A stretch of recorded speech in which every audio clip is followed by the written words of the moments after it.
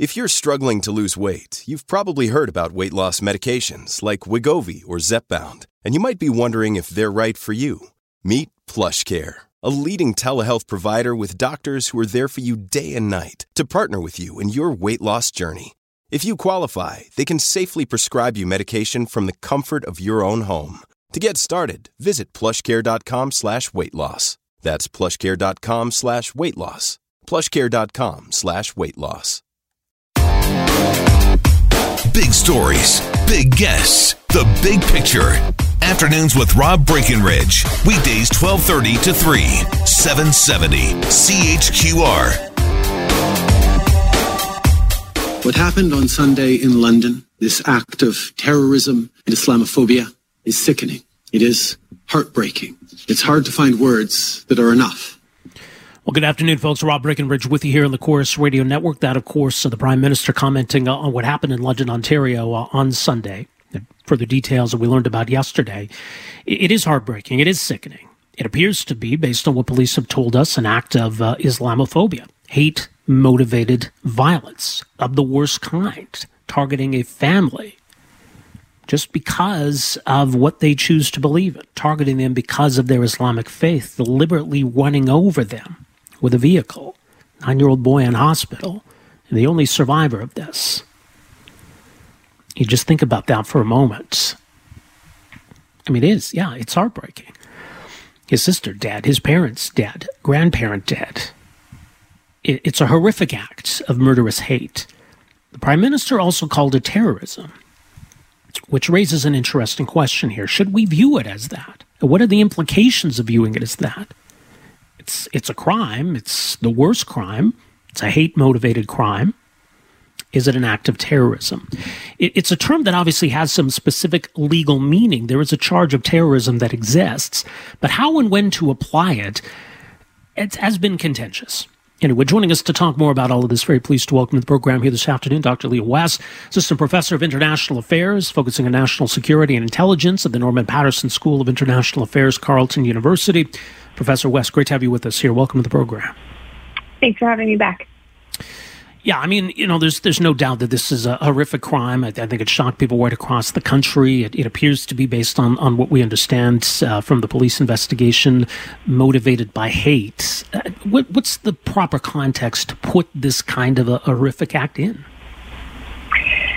Well, besides all of the things that you just said that I totally agree with, we don't yet know, at least publicly, whether or not the elements of terrorism offenses that are listed in the criminal code can be made out.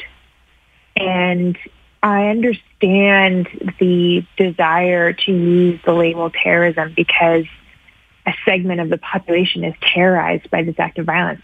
Right. And it's justified for the Prime Minister to want to comfort and call out that kind of irreparable act of violence targeted at a community, but there are legal definitions that have to be considered before terrorism charges are laid, and elements that have to be made out based on evidence. And while intent to commit murder may have been very, very obvious from the scenes, from what was collected from, the initial steps of the investigation, mm-hmm. Because of the complexity of proving a terrorism charge, it usually takes a little bit longer to, especially in a situation where this isn't an investigation that was meant to stop an act of violence. The investigation only starts now once the act of violence commits. We need that investigation to take place to gather evidence to see whether or not the elements can be proven. And there are 3 elements for terrorist activity. First, that there has to be intentional, serious violence intended to cause death or serious bodily harm. There's also property damage elements, but that's not necessary here. That the motivation behind that violence is political, religious, or ideological, at least in part, and that the action be taken to intimidate the public or a segment of the population. And then if there is evidence of all of that, the director of public prosecution, so basically the person within the federal government responsible for all of federal prosecutions, would need to sign off on pursuing those charges, which would take some time, which is why I don't think we can read in too much yet from a terrorism offense not being charged here. Right. And so it could still apply, I think, is what you're saying. But partly, I think there's a tendency to use the term almost as a way of, sort of a broader societal denunciation. I think, we use the word for that purpose. Mm-hmm. Obviously, look, if this individual is convicted of 4 counts of first-degree murder, in terms of any sort of additional sentence that's going to keep him behind bars longer, that might also be a moot point. I guess what might be the investigative or even maybe the national security imperative behind a terrorism charge in a case like this? Well, it is important to signal to Canadians that if this is terrorism, regardless of the fact of whether or not it'll add any time at sentencing, that like crimes and crimes that fall under the classification of terrorism be treated as such, right? And it is important to signal that terrorism can be committed and motivated by ideologies, religions, and political motivations across the entire spectrum. Right. And what we've seen historically with Canadian terrorism cases is that most of the terrorism charges in Canada have been laid against individuals who are inspired by Islamic extremist ideas.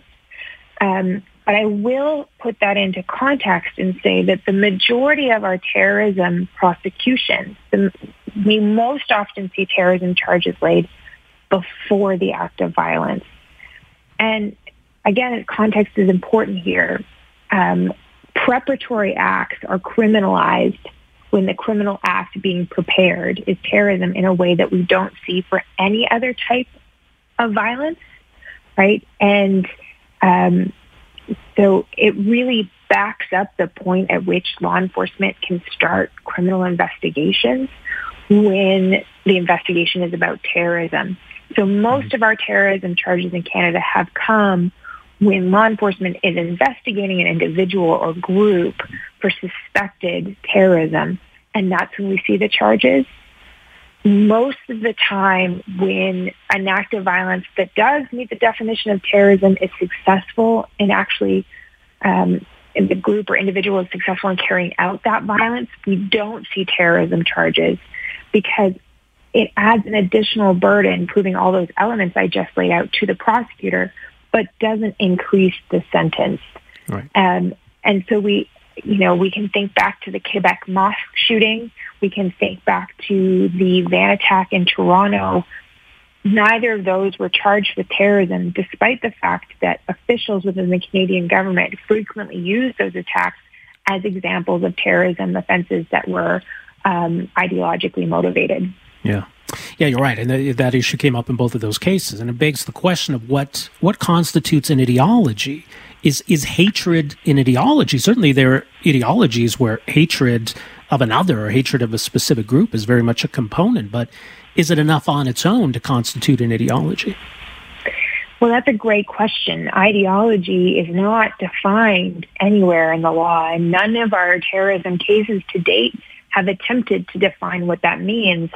And, when you're law enforcement, you may not see hatred as being sufficient to be ideological, but there's nothing in the criminal code definition that says an ideology even needs to be coherent, right? So if it is a system of ideas that motivates your beliefs in the world, that might be sufficient, but that's not how we tend to think about it. And our courts and the current law hasn't done a good job of clarifying what that means. What does that really mean when we're talking about ideology? And what we tend to rely on is this idea of religious motivation, or it's not even addressed in the court cases, and it comes to be a know it when you see it type of thing, which is problematic. And not just in terms of the application of the law, but in terms of those who are actually on the ground at local law enforcement levels, having to investigate offenses and trying to decide, is this a hate crime? Is this standard act of violence, or is this terrorism? When there's not kind of a clear understanding of what could actually be grouped in terrorism, our law enforcement and security officials might be missing a lot, and that's really problematic. Well, and yeah, a lot hinges on this investigation here. I mean, there's so much we don't know about this suspect, so much we don't know about the investigation, obviously, what's led police to this conclusion. Obviously, if this individual had ties to certain groups or, had a real specific political purpose in trying to, carry out this horrific act of violence, that may change the conversation dramatically. So I think at this point, then, I guess we need to wait for those details, don't we? Yeah, and I will say that something that has been a little bit of a changing trend is that in the last year and a half, we have seen two cases where murder was originally charged, both in Toronto. One was someone inspired by the ISIS movement, another one who was inspired by the ISIL ideology or ISIL movement, where they were originally charged with murder, and after an investigation, law enforcement changed those charges to be murder and terrorism. So there is scope to see that change. Now, both of those came out of Toronto. Whether or not that'll apply in London as well remains to be seen. But I think that is a positive trend, because it is saying we could be charging these people for murder, but we're going to go the extra step to denounce this specific act of violence as terrorism. Well, we'll see where it all goes from here. Professor West, appreciate the insight, and thanks for making some time for us here today. Thanks for having me. All the best. That's Dr. Leah West, Associate Professor at the Norman Paterson School of International Affairs at Carleton University, and focusing on issues around national security and intelligence. So, yeah, there's a specific purpose that exists for a terrorism charge. So we've got some direct parallels, obviously, to those two high-profile cases, the Quebec City Mosque Massacre and the Toronto van attack. The more direct parallel with Quebec City, obviously, appears to be, hatred of Muslims. The van attack has the parallel, obviously, of the method of murder. There's a common thread of hatred in all of this, hatred of Muslims or hatred of women or hatred of society. Does that constitute an ideology? Maybe it does. You could argue it does. The law doesn't spell out how you define an ideology. In terms of investigating and prosecuting this, charge of terrorism would be an additional burden on the Crown, something additional to prove. It's not going to result in a longer prison term necessarily, but is there a need to identify it as that and denounce it as such? Part of this can depend on what else comes of this investigation. So, yeah, there's a lot of important factors that come into play here. Whether it was strictly speaking terrorism or not shouldn't change how we view it, shouldn't change how we as a society condemn it, shouldn't change as a society how we address these issues that lead to that kind of extreme hatred. But so much we don't know at this point. There doesn't appear to be any kind of obvious paper trail or social media trail in terms of this young man who's been charged. Involvement in any kind of groups or following certain individuals or groups online or any of that. So there's so much we don't know at this point.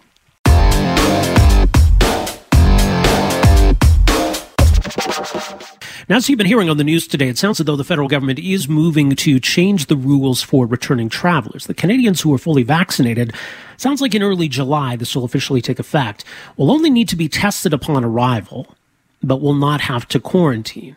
Now, it makes sense. I mean, things are moving in this direction. Obviously, we need to recognize the science of vaccination. We need to incentivize vaccination. As I mentioned, the expert advisory panel set up by the federal government produced their report a couple of weeks ago that recommended making this change. Joining us to talk more about it is one of the members of that panel. Dr. David Naylor is also co-chair of Canada's COVID-19 Immunity Task Force. He's a professor of medicine and president emeritus, University of Toronto. Dr. Naylor, so great to have you with us here. Welcome to the program. Delighted to be back, Rob. All right, let me get your initial impressions of what you heard today and whether you think things are moving in the right direction here. I'm encouraged. Things are moving in the right direction. This is an interesting time in that everyone's tiptoeing a little bit. A lot of uncertainty. The new variant, the so-called Delta variant, has people reasonably uneasy. It's more infectious than the Alpha, the B117 that was previously dominant, so there is room for some caution here. But I think this is a step in the right direction, and glad to hear it. There will be some who say, well, why is it only Canadians? Why isn't this more wide open to travelers?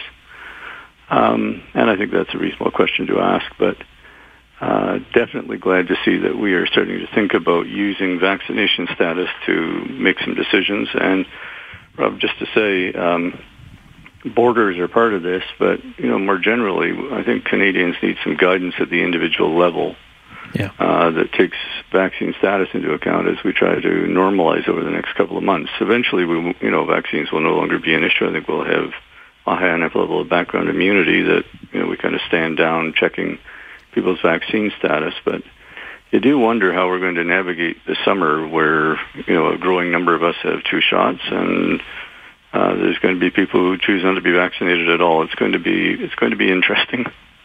It is. And, for the most part, governments in Canada are taking the approach that, we'll build up enough immunity that we can ease restrictions for everyone. But, there are circumstances. Already Alberta's made the decision that if you're fully vaccinated and you're considered a close contact, as long as you don't have symptoms, you don't have to quarantine. And that makes sense. It's a recognition of the science of vaccination. It seems to make sense when it comes to the quarantine rules around travel. So there are some circumstances where, yes, we do need to recognize vaccination status, right? I think so. And I think that immediately leads to, the questions of how you document it. Yeah.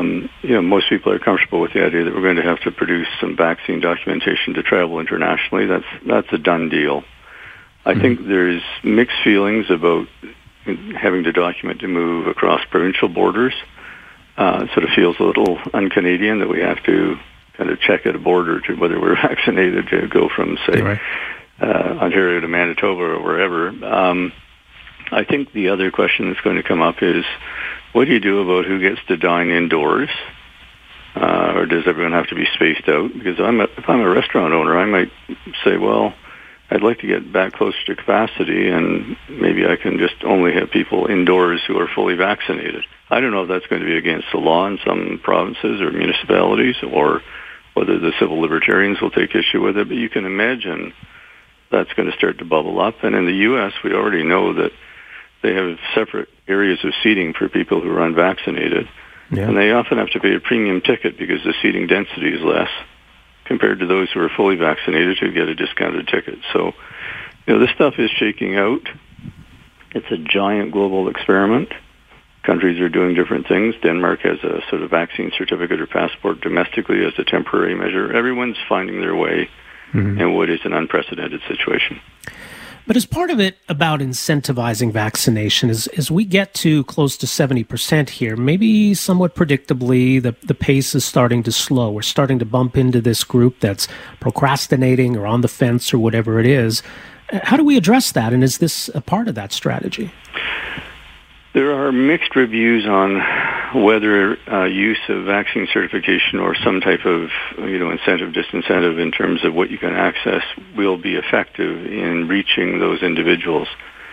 One of the things that is pretty clear is that if we get to 75%, which seems quite feasible based on the polling, and we've got first doses there. There's a level on which you could argue that making sure we spend energy getting the second doses into those people is the top priority before we chase the or hesitant 25% who are still in play. So that's a strategic decision. But yes, there are those who say that one of the advantages of having a vaccine certificate program of some type is it's a reminder to the people who haven't finished their series, gotten the second shot, or who have never had a first shot at all and who are reluctant that, vaccination has some advantages. It doesn't just protect you and your loved ones from the disease. It's going to open up society for you because that's the way the world's going to be. So I've seen both sides argued. I'm more on the camp that says let's try to incentivize with some form of vaccination advantages, short term, not permanent, no permanent immunoprivilege, strongly opposed to something that sort of segregates society that way. But as an expedient, as a temporary measure, it might work, and I think it makes some sense. Yeah. And in the meantime, it's probably safe to assume that most people who stepped up and got their first dose already are more than eager to get their second dose.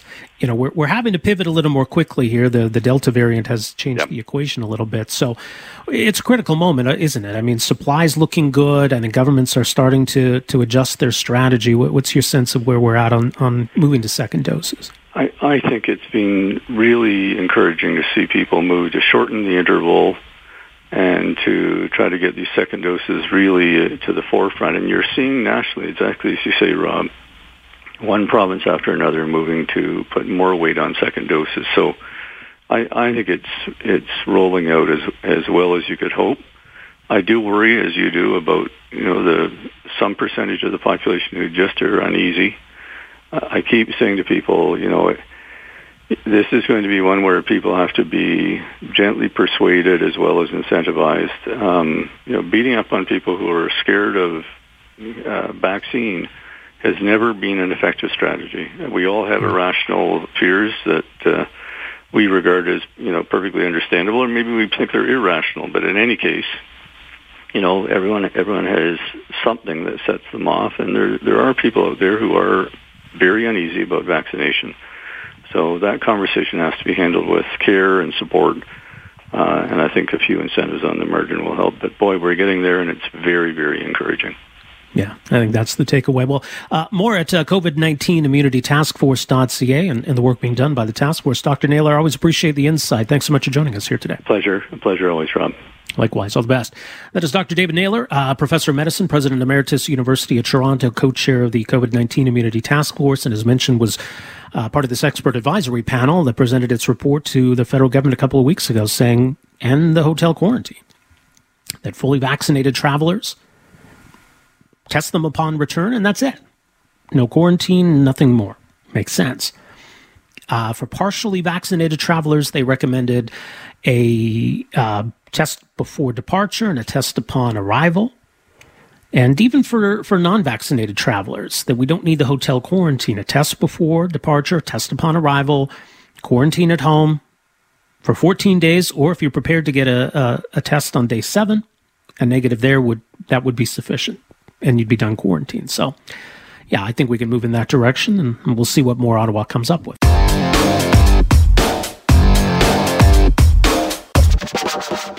And welcome to this hour of the program. Rob Breckenridge with you here on the Chorus Radio Network. Certainly what we're hearing out of Ottawa is that things are progressing in terms of starting to open up the border. By early July, it sounds like fully vaccinated travelers will no longer have to quarantine for 14 days. It would still be a requirement to test negative upon arrival. But I think now our rules are finally going to reflect the science and the benefit of vaccination, as obviously it should. Now, this is obviously going to tie in with what ends up happening with the Canada-U.S. border, but there's still some uncertainty on that point. And we've heard June 21st talked about as a possible date for some kind of reopening. And a decision needs to be made one way or the other. We've kind of been going month by month in extending these border measures. It is a little odd because it's pretty easy to fly to the United States, but driving across the border for non-essential travel is not possible. If the quarantine requirements change, that would facilitate, I suppose, maybe a little more travel back and forth across the border. But, for border communities, there's a real need to get that land border reopened. Business groups on both sides of the border are pushing both Ottawa and Washington for some changes. Released a letter this week saying as of June 22nd, we should allow fully vaccinated travelers to cross the border. We should mutually recognize vaccine credentials, and we need to produce a plan that includes some clear guidelines for all other travelers, regardless of method of transportation. So joining us to talk a bit more about where things stand and why it's so important to move forwards on all of this, very pleased to welcome to the program here this afternoon, Mark Agnew, who's Vice President of Policy and International Affairs with the Canadian Chamber of Commerce.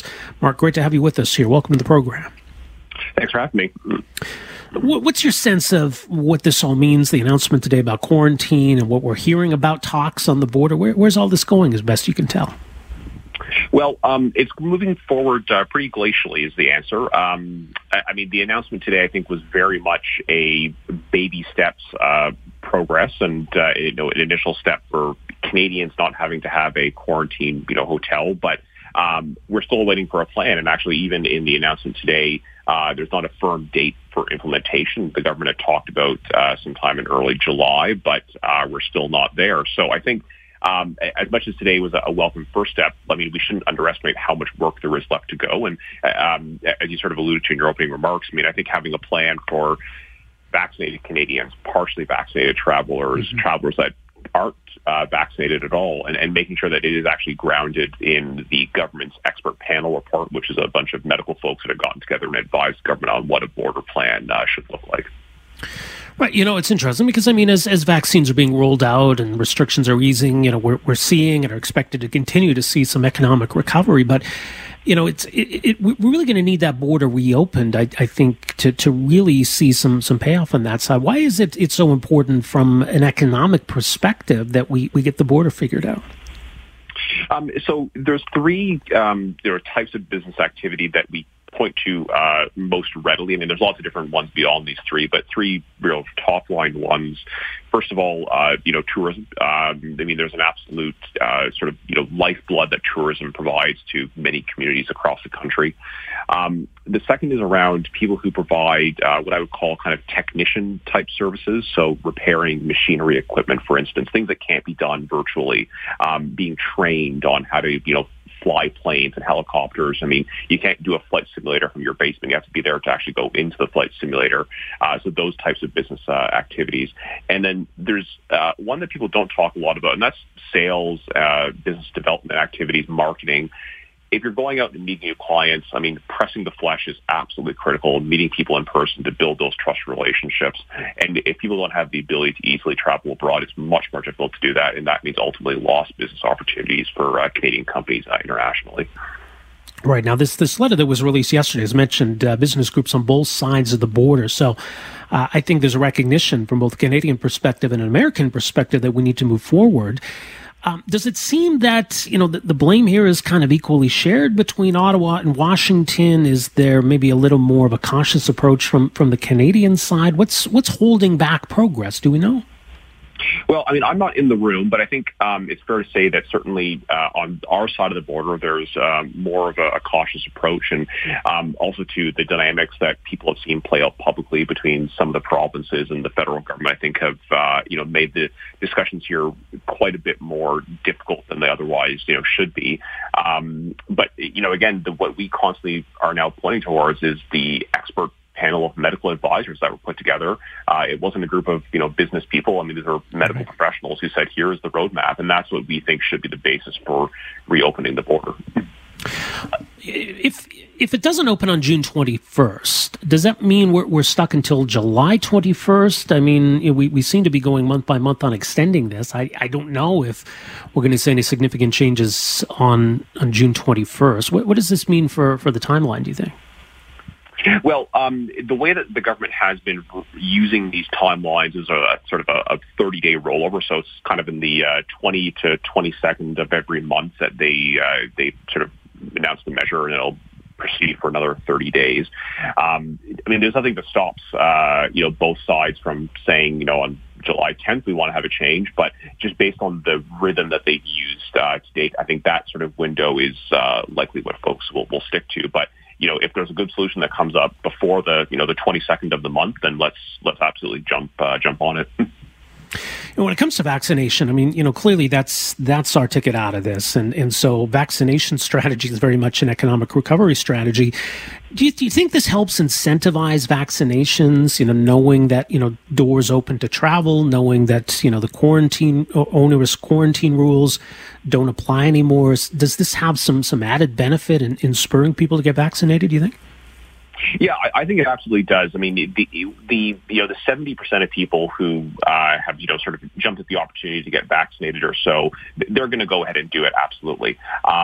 It is that last sort of 20 to 30% that's the most difficult. And incentives like these, I think, are one tool that can be used.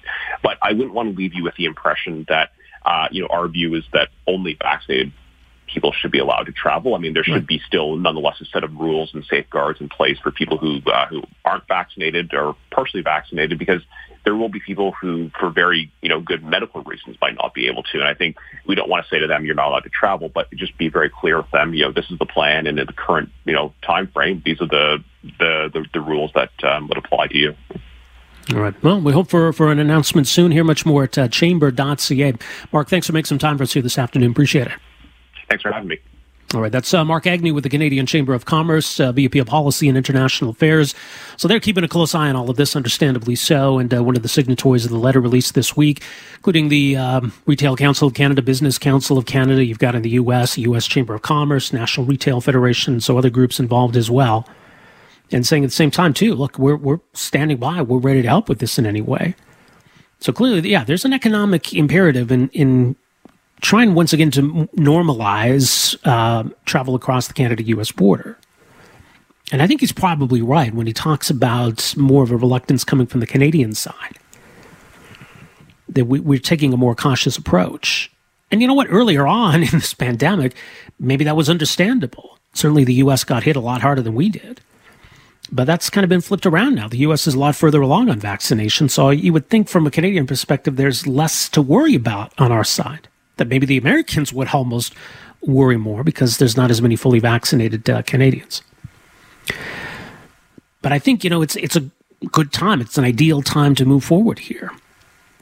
Certainly there's some concern about variants, and one variant in particular, and, the impact that might have in the coming months. Again, I think, we can still deal with all of that, but at the same time recognize the real benefit of vaccines. I mean, it's been a remarkable achievement.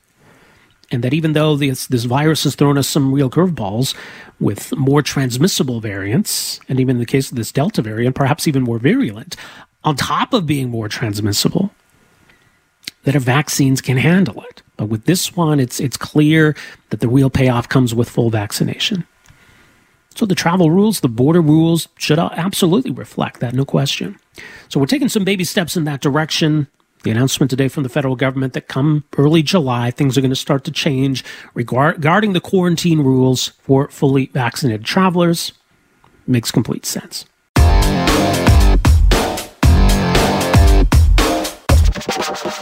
Well, up until this past weekend, there was a statue of Egerton Ryerson at the university that for now still bears his name. Now, that statue in recent weeks and months had become rather vandalized and was finally toppled by protesters on Sunday and taken away. I think it was tossed in the water. The university says they have no intention of replacing that statue. And the conversation now has shifted to whether the name of Ryerson University is going to be changed to something else. Now, all of this is happening in the context of the conversation around residential schools, right? A necessary conversation, I think, that we're having in Canada. But what do people know about Egerton Ryerson? Egerton Ryerson was never a prime minister of Canada, was never a cabinet minister, and really was not directly involved with residential schools. Egerton Ryerson was an educator, and that was his essentially his mission in life. The idea of free public education, a lot of that stems from him and the ideas he advanced in the 19th century. That education, he says, should be as common as water and as free as air. So what's the connection here between Ryerson and residential schools? Because, look, there is a connection, but do people know what that is? As we talk about the life and the legacy of Egerton Ryerson, what's being left out of the conversation? Well, someone who has written a lot about this is Patrice Dutil. He's a professor in the Department of Politics and Public Administration at Ryerson University, senior fellow at the Bill Graham Centre for Contemporary History at the University of Toronto, and a senior fellow at the Macdonald Laurier Institute. Professor Dutil, thank you so much for joining us here this afternoon. Welcome to the program. My pleasure. Thank you. So as you've been watching all of this unfold in the protests and the debates and everything happening in particular at your university, what have you made of all of it? Well, it's very sad. I have to say it's very sad, and I think it's based on a fundamental misunderstanding of what Egerton Ryerson stood for. And it's horribly unjust what's happened and the build up to it. People have not taken the trouble of educating themselves on what Edgerton and Ryerson stood for, and we've had terrible violence over the weekend. People could have been hurt. So I mean, it's a fundamental misunderstanding, and again, I think that those people who are in position to help educate, to shed some light on the life of an extraordinary man, simply have failed to do so, and that's doubly sad. Yeah. Well, let's address then the point about why he's been dragged into this conversation. Now, Edgerton Ryerson died, I think it was 1882, so he wasn't even alive as we were implementing the residential school system across the country. He wasn't. No, he wasn't. Many decades before, 1847, he offered some advice to the Canadian government. Yes. So, I mean, which was not the Canadian government at the time, right? No, it wasn't. It was the government, the United Province of Canada. And at the time, they wrote to him because he was the superintendent of education in the section we called Canada West, which is Ontario today. So, I mean, this was going to be something that had nothing to do with him. He was about schooling, elementary school and secondary school at a time when it was less important. And remember, I mean, there was practically nothing going on, right? I mean, schooling was very liberal in the sense that, people could do whatever they wanted with their kids. And Edgerton Ryerson is making the claim that, no, you have to send your kids to school. Anyway, he's asked by the government to comment on the idea of doing something to help educate Indigenous people on farming. Now, Edgerton Ryerson knew a lot about farming. He was an expert farmer himself, and he knew the Indigenous community. He spoke the language. He spoke Ojibwe. He had spent his youth as a missionary to the Ojibwe. He had friends among the Ojibwe, and so he was a perfectly good guy to consult, as we would say today. He wrote a letter, and that was it. That was it. Out of that came an experiment, a pilot program of 2 schools in Ontario. And the idea here was very much a Ryerson idea, which was to do things that would be practical. Use the morning to teach, to teach reading and writing and math, and he thought, it'd be important for the students to learn accounting so that they can do, proper management of their farms. And in the afternoon, they would do the work necessary to learn, the manual requirements of running a farm. Again, let's remember, we're talking about the 1840s here, all right? It's before mechanization. That's it. He was not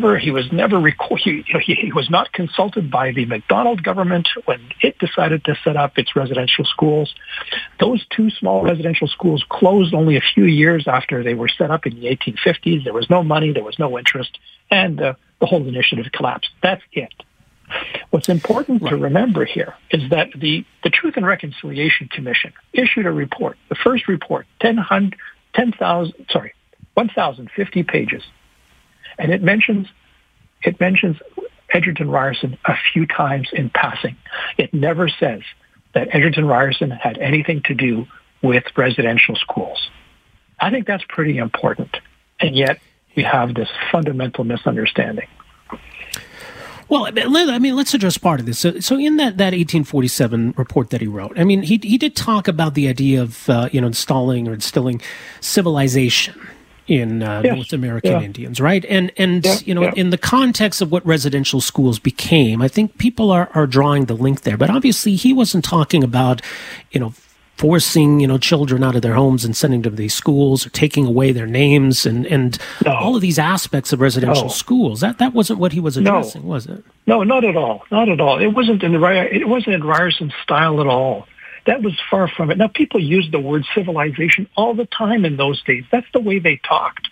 Mm-hmm. It doesn't have the significance of today. It doesn't have the connotations of today. I think people have to be, have to be realistic and have to be reasonable. This is a different time. It was 180 years ago. People didn't talk the way we talk now. And, this is where historians can be very practical and very helpful in making sure that people understand, what exactly was meant in those days. What was the context? So people talk like that all the time. Ryerson was of the view, and again, very typical of educated people at the time, that the only way for the Indigenous people to move forward was, in fact, to assimilate. And, that was the truth. That was the truth in those days. That's the way people thought. They thought that Indigenous people had no future. They had to learn to settle on a farm. They had to learn to be part of the economy. And that's the way people thought. And so, I mean, in his day, I mean, he was a massive progressive. He was way beyond the pale, way beyond the pale. For him to be accused today of being somehow implicated in residential schools, it's just a sad commentary on our society that we cannot have debates that will bring things like this to light. Yeah. Well, it's an important point because, yes, if we were to use a time machine and pluck Egerton Ryerson into today, he would probably not seem like an enlightened individual. In the context of the 1840s, for somebody who was building those relationships with Indigenous communities, he would have seen, as you said, incredibly progressive at the time. Yes, he was. And the Indigenous people wanted those schools. Otherwise, he wouldn't have gotten involved. They wanted those schools. And that's why he was approached, because he could bridge the various communities. He was a remarkable man. And that's why the government of Ontario decided to call the new institution that they were creating for returning war veterans an institution that would be practical, very much in the Ryerson spirit. Teach practical skills, but at the same time, provide post-secondary education. People, the soldiers coming back needed jobs. They needed practical experience. Ryerson University, at the time it was a technical institute, set up a nursing school, a journalism school, an engineering school, that kind of stuff, architecture, practical stuff for men coming back from the front so that they can integrate into society. The very same spirit that animated Egerton Ryerson, 100 years before. So it was interesting. So he dies in 1882. 16 years later, 50 years after he wrote that report in 1847, there was a report done for the Canadian government in 1898 that included, I believe, as an appendage, what Egerton Ryerson had written in 1847. And because then that overall report shaped government policy, I guess Ryerson has been linked to that then by extension. Yeah, it's guilty by association. Even though the spirit was completely different, his intentions were completely different, the product was completely different. There is no link. There is no link. And it's this, again, that's just so totally sad. It's a link that's being made in the 21st century, and it simply has no place. So it feels like we've already made up our minds. We've already decided that he's in the category of the bad guys of history. And, we saw what happened with the statue. I mean, you're closer to the conversation. I suspect the name Ryerson University is probably not long for this world. So where do we go from here? Well, I pointed out in an article today in the National Post that the implications of removing Ryerson's name are important. The reality is that in Ontario, a lot of our institutions are named after colonial figures. We have Carleton University, we have Brock University, we have Confederation College, Centennial College, Queen's University, the University of Waterloo, Windsor University, named after the royal family. I mean, we are chock-a-block with royal, colonial, imperialist names. If Ryerson is associated as an imperialist, as a white man who imposed white values on Indigenous people, where is this going to stop? And are we going to be going through this kind of stress and distortion and tension at every turn? I'm just saying, this is an unfortunate turn, and there needs to be a process to make sure that we can go through these changes, if changes need be, and I'm still not convinced that changes need be. All these people that where post-secondary institutions have been named in their honor did great things in our society. Egerton Ryerson did great things. This is the only guy who was championing public schools. He was championing school for boys and girls, and mandatory school attendance, and Canadian textbooks. All the things that we associate, that we take for granted as essential to Canadian life. Egerton Ryerson was the guy making that case. He was the cry in the wilderness that was making that case. Not everybody was making that case. Egerton Ryerson was. And in recognition, people, the government gave him a position of authority. He had a strong guiding hand in terms of administrating the system. He insisted on school boards so that parents could have a say in their education of their kids. He brought tremendous enlightenment to Ontario society. That's why Ontarians treasured his memory. And that's why the government of Ontario said, it's a good idea. He was part of the University of Victoria, which became the University of Toronto. He started the first normal school to teach teachers how to teach. It made perfect sense for the government. And I'm simply saying those values are still our values. And for that reason, Ryerson's contribution should still be remembered, should still be honored. Some important points. As mentioned, that piece is up to date. People can find it at nationalpost.com and more as well from you at macdonaldlaurier.ca. Dr. Dutil, thanks so much for joining us here today. Appreciate it. Thank you. My pleasure. Thank you. Bye-bye. That's Patrice Dutil at Ryerson University, as it's called for now. He's a professor in the Department of Politics and Public Administration, a senior fellow at the Macdonald-Laurier Institute, and also a senior fellow at the Bill Graham Center for Contemporary History at the University of Toronto.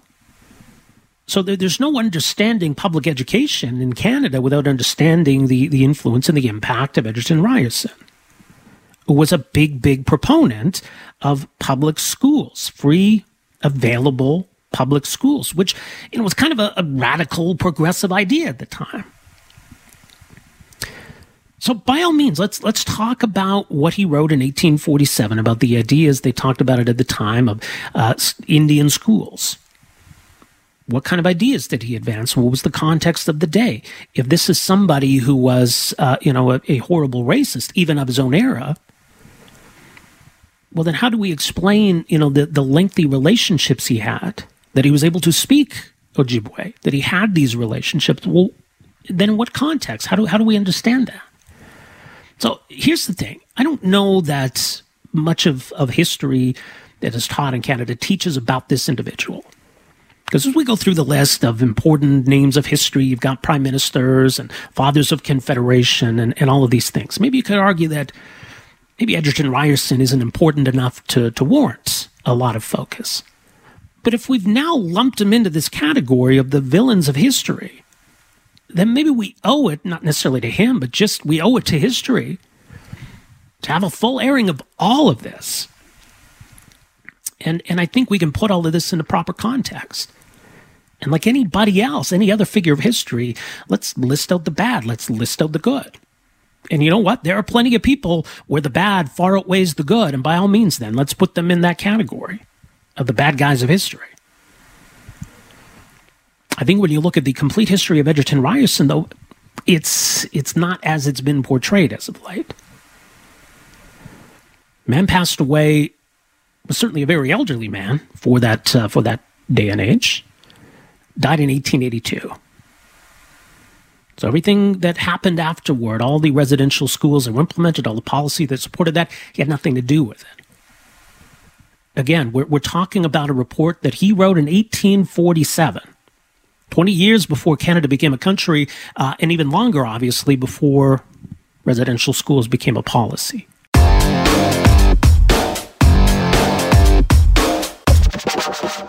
The Second World War ended over 75 years ago, but there are still some lingering mysteries. There are still some Canadians who fought in that war whose fate we just don't know. And were listed and remain listed as missing. But an interesting story out of Germany this week suggests that maybe we might have found some answers with regard to some Canadians. There is a tombstone in the German village of Auerstedt, I believe is how you pronounce it, Aeurstedt. The tombstone states an unknown American soldier killed in March of 1945. According to one German researcher, though, it's actually Canadian airmen who were buried there. Canadian airmen who went missing in March of 1945. There's a group in Germany that's been searching for missing airmen from the Second World War. And they spent some time investigating this particular gravestone in Germany. So this, we're told, may involve an Allied bomber that crashed outside the village in March of 1945. And before it went down, one member of the crew apparently jumped out, died when his parachute didn't open. So this research has involved speaking to eyewitnesses who actually are still alive and what they saw happen at the time. So this would certainly be, I think, significant from a Canadian perspective. And so joining us for some thoughts on what we know about this situation and how significant this discovery might be, very pleased to welcome to the program here this afternoon David O'Keefe. He's a military historian, professor of history, documentarian, best-selling author. His most recent book, 7 Days in Hell, Canada's Battle for Normandy and the Rise of the Black Watch Snipers. David, so great to have you with us here. Welcome to the program. Yeah, hi, Rob. Thanks for having me. So what do you make of this discovery? You think this is legit? Well, as far as we can see, it's moving in that direction. I mean, we probably won't know until all the proper authorities have signed off on it, and that's going to be quite the bureaucratic process, to say the least. But a lot of times you find that these gifted amateurs, if you will, these people who dedicate themselves to doing this, tend to strike gold more than they don't. So in this particular case, it seems to be that they're indeed onto something here. The question is exactly what is still kind of up in the air. Now, we did obviously have some Canadian bomber crews that didn't return from their missions, that went down, and some cases, an unknown fate. But if we look at what seems to be the timeline here, March of 1945, how does that line up with what we know about any missing Canadian bomber crews? Well, from what we can see, there is one, and we thought originally that there was going to be, because this is a very busy area, if you will, of Germany. This is the area where a lot of the synthetic fuel plants were. It had been a target since 43, this area. So there was a lot of traffic, not just Canadian, but of course British and American bombers as well, of all different types going over. But from what we understand, the researcher over there, the local researcher, has been able, using a process of elimination, has been able to eliminate a whole slew of others.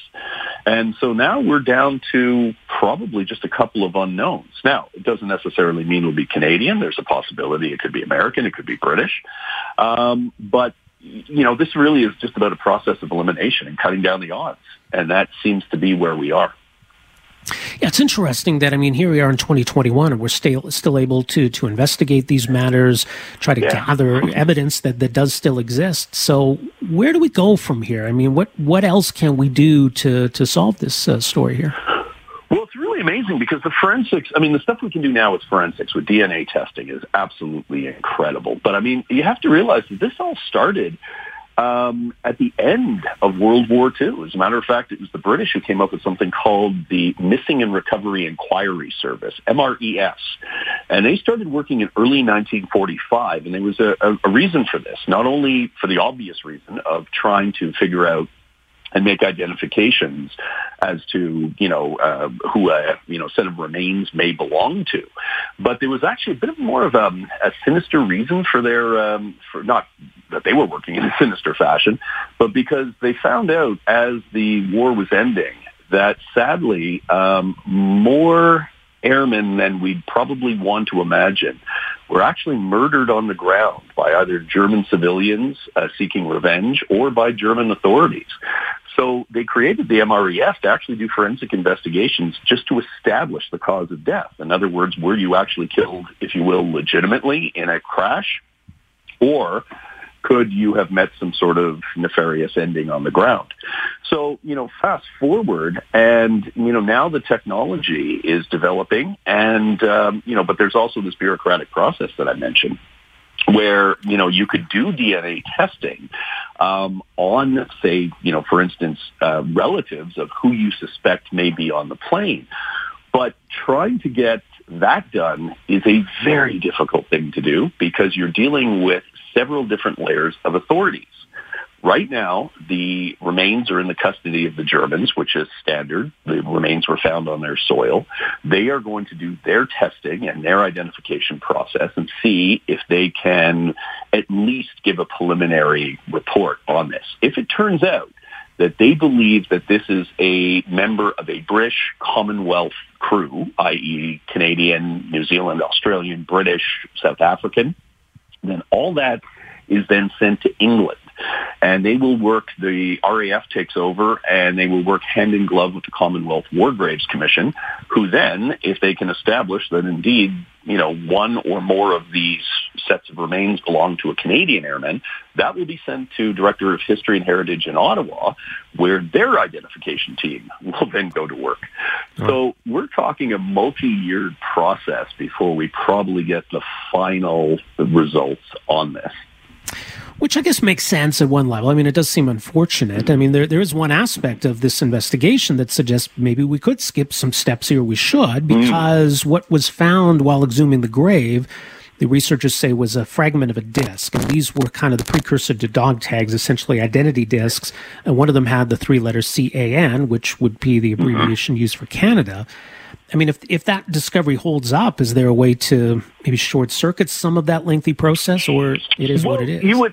Yeah, certainly you would hope. I mean, right now there's circumstantial evidence, and it's rather scanty, but if you're just using the process of elimination, it does appear to be a Canadian Lancaster, or at least a Lancaster with a Canadian crew. They have found evidence on the site that suggests it is a Lancaster and no other type of aircraft, which then, of course, makes it either British or Canadian.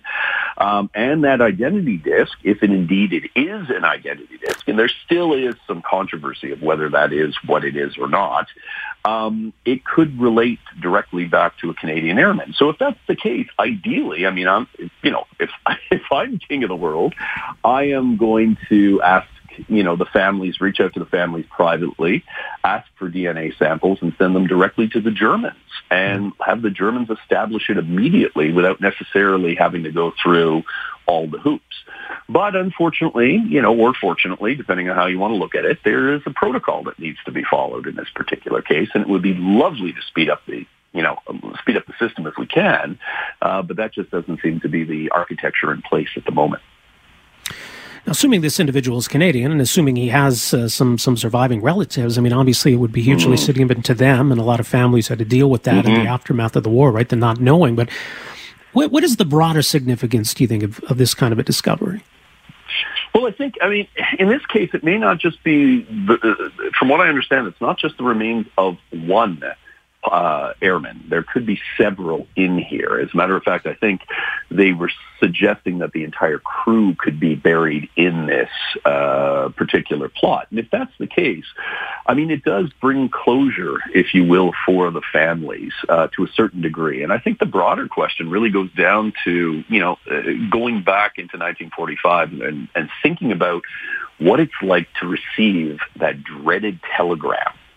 And, the telegram, and a lot of them that were, when it came to the Air Force, were not that your son, in this particular case, was killed, or your son or your father or your husband was killed in action, but rather missing in action. Almost all of the air crews were reported missing first. And then months or sometimes even years later would the confirmation come. So I think when you take a look at it in that way, it is a distinctly painful chapter to be left in that emotional no man's land, if you will, of the missing. And I think in this particular case, it's quite appropriate for the families. Now, this is interesting, David. Now, as I mentioned, we wrote numerous books about Canada's military history, and the Google machine tells me that you have a book coming out next year called, interestingly enough, Missing Presumed Dead. Is this a topic that you're currently writing about? Yes, as a matter of fact, you can stand right up to my eyeballs on this. I'm working on a new book, actually, all about a crew that does go missing in July of 1944. And I'll be honest with you, in 25 years of doing this professionally, I've never come across a story like this. This really will be something that will, blow the socks off of, Canadians right across the country to see this story when it comes out. And that's about all I can tell you right now, or my publisher will kill me. But the good part about it is Ted Barris and I, who have been out west before doing our military history junket, we're going to be back out. We're going to come out in November to give you a preview. So we're going to be both in Edmonton and Calgary in mid-November, so probably just around Remembrance Day. So by then, I think I'll be able to twist the arm of my publisher and get him to allow me to reveal a bit more and whet everybody's appetite. But it's going to be a big story. There's no doubt about it. Well, there you go. That's quite a tease. And hopefully we'll even be able to have an in-studio conversation at that time. So looking forward to that. David, we'll leave it there for now. Thanks so much for making some time for us here today. Oh, thanks, Rob. Anytime. All the best. There you go. That's historian, best-selling author David O'Keefe. So he's got a doozy coming by the sounds of it. And, so there you go. There's a little tease for something coming up this November. David O'Keefe, Ted Barris, maybe two of the most prominent Canadian military historians, certainly both great storytellers.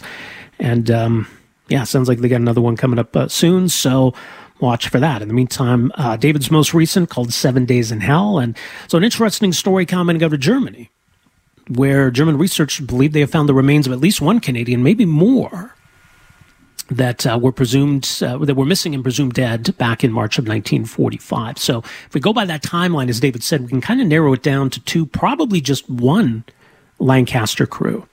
So the local legend of the time, according to these German researchers who have spoken with living eyewitnesses, is that a Canadian Lancaster bomber was shot down.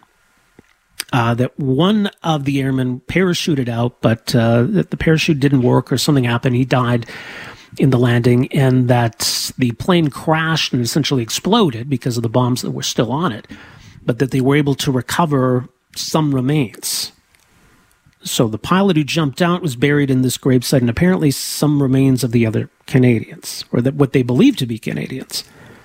Even though, for whatever reason, the grave says an unknown American soldier killed in March 1945, and that's all it says. So some compelling evidence that these are Canadians or Canadian remains in that gravesite. And in that sense, yes, it is significant. Thanks for downloading and listening to the podcast. Don't forget to subscribe, rate, and review for free at Apple Podcasts, Google Play, or wherever you find your podcast. You can also find me on Twitter at Rob Breckenridge. And you can email me, rob@770chqr.com. Talk to you next time. Afternoons with Rob Breckenridge, starting at 12:30 on News Talk 770 Calgary.